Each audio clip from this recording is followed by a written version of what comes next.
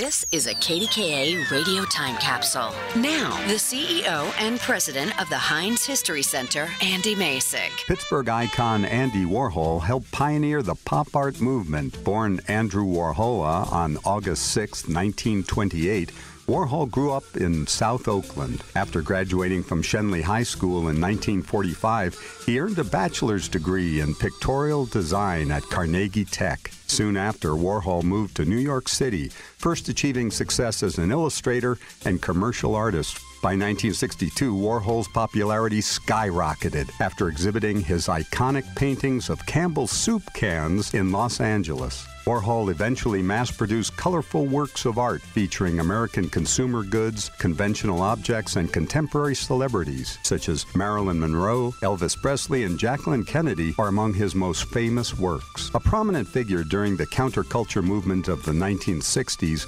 Warhol produced hundreds of improvised films at his New York studio known as The Factory. When he passed away in 1987, Warhol left thousands of paintings, sketches, videos, and documents that continue to fuel his legend and legacy. Many of these items are exhibited at the world-renowned Andy Warhol Museum on Pittsburgh's North Shore.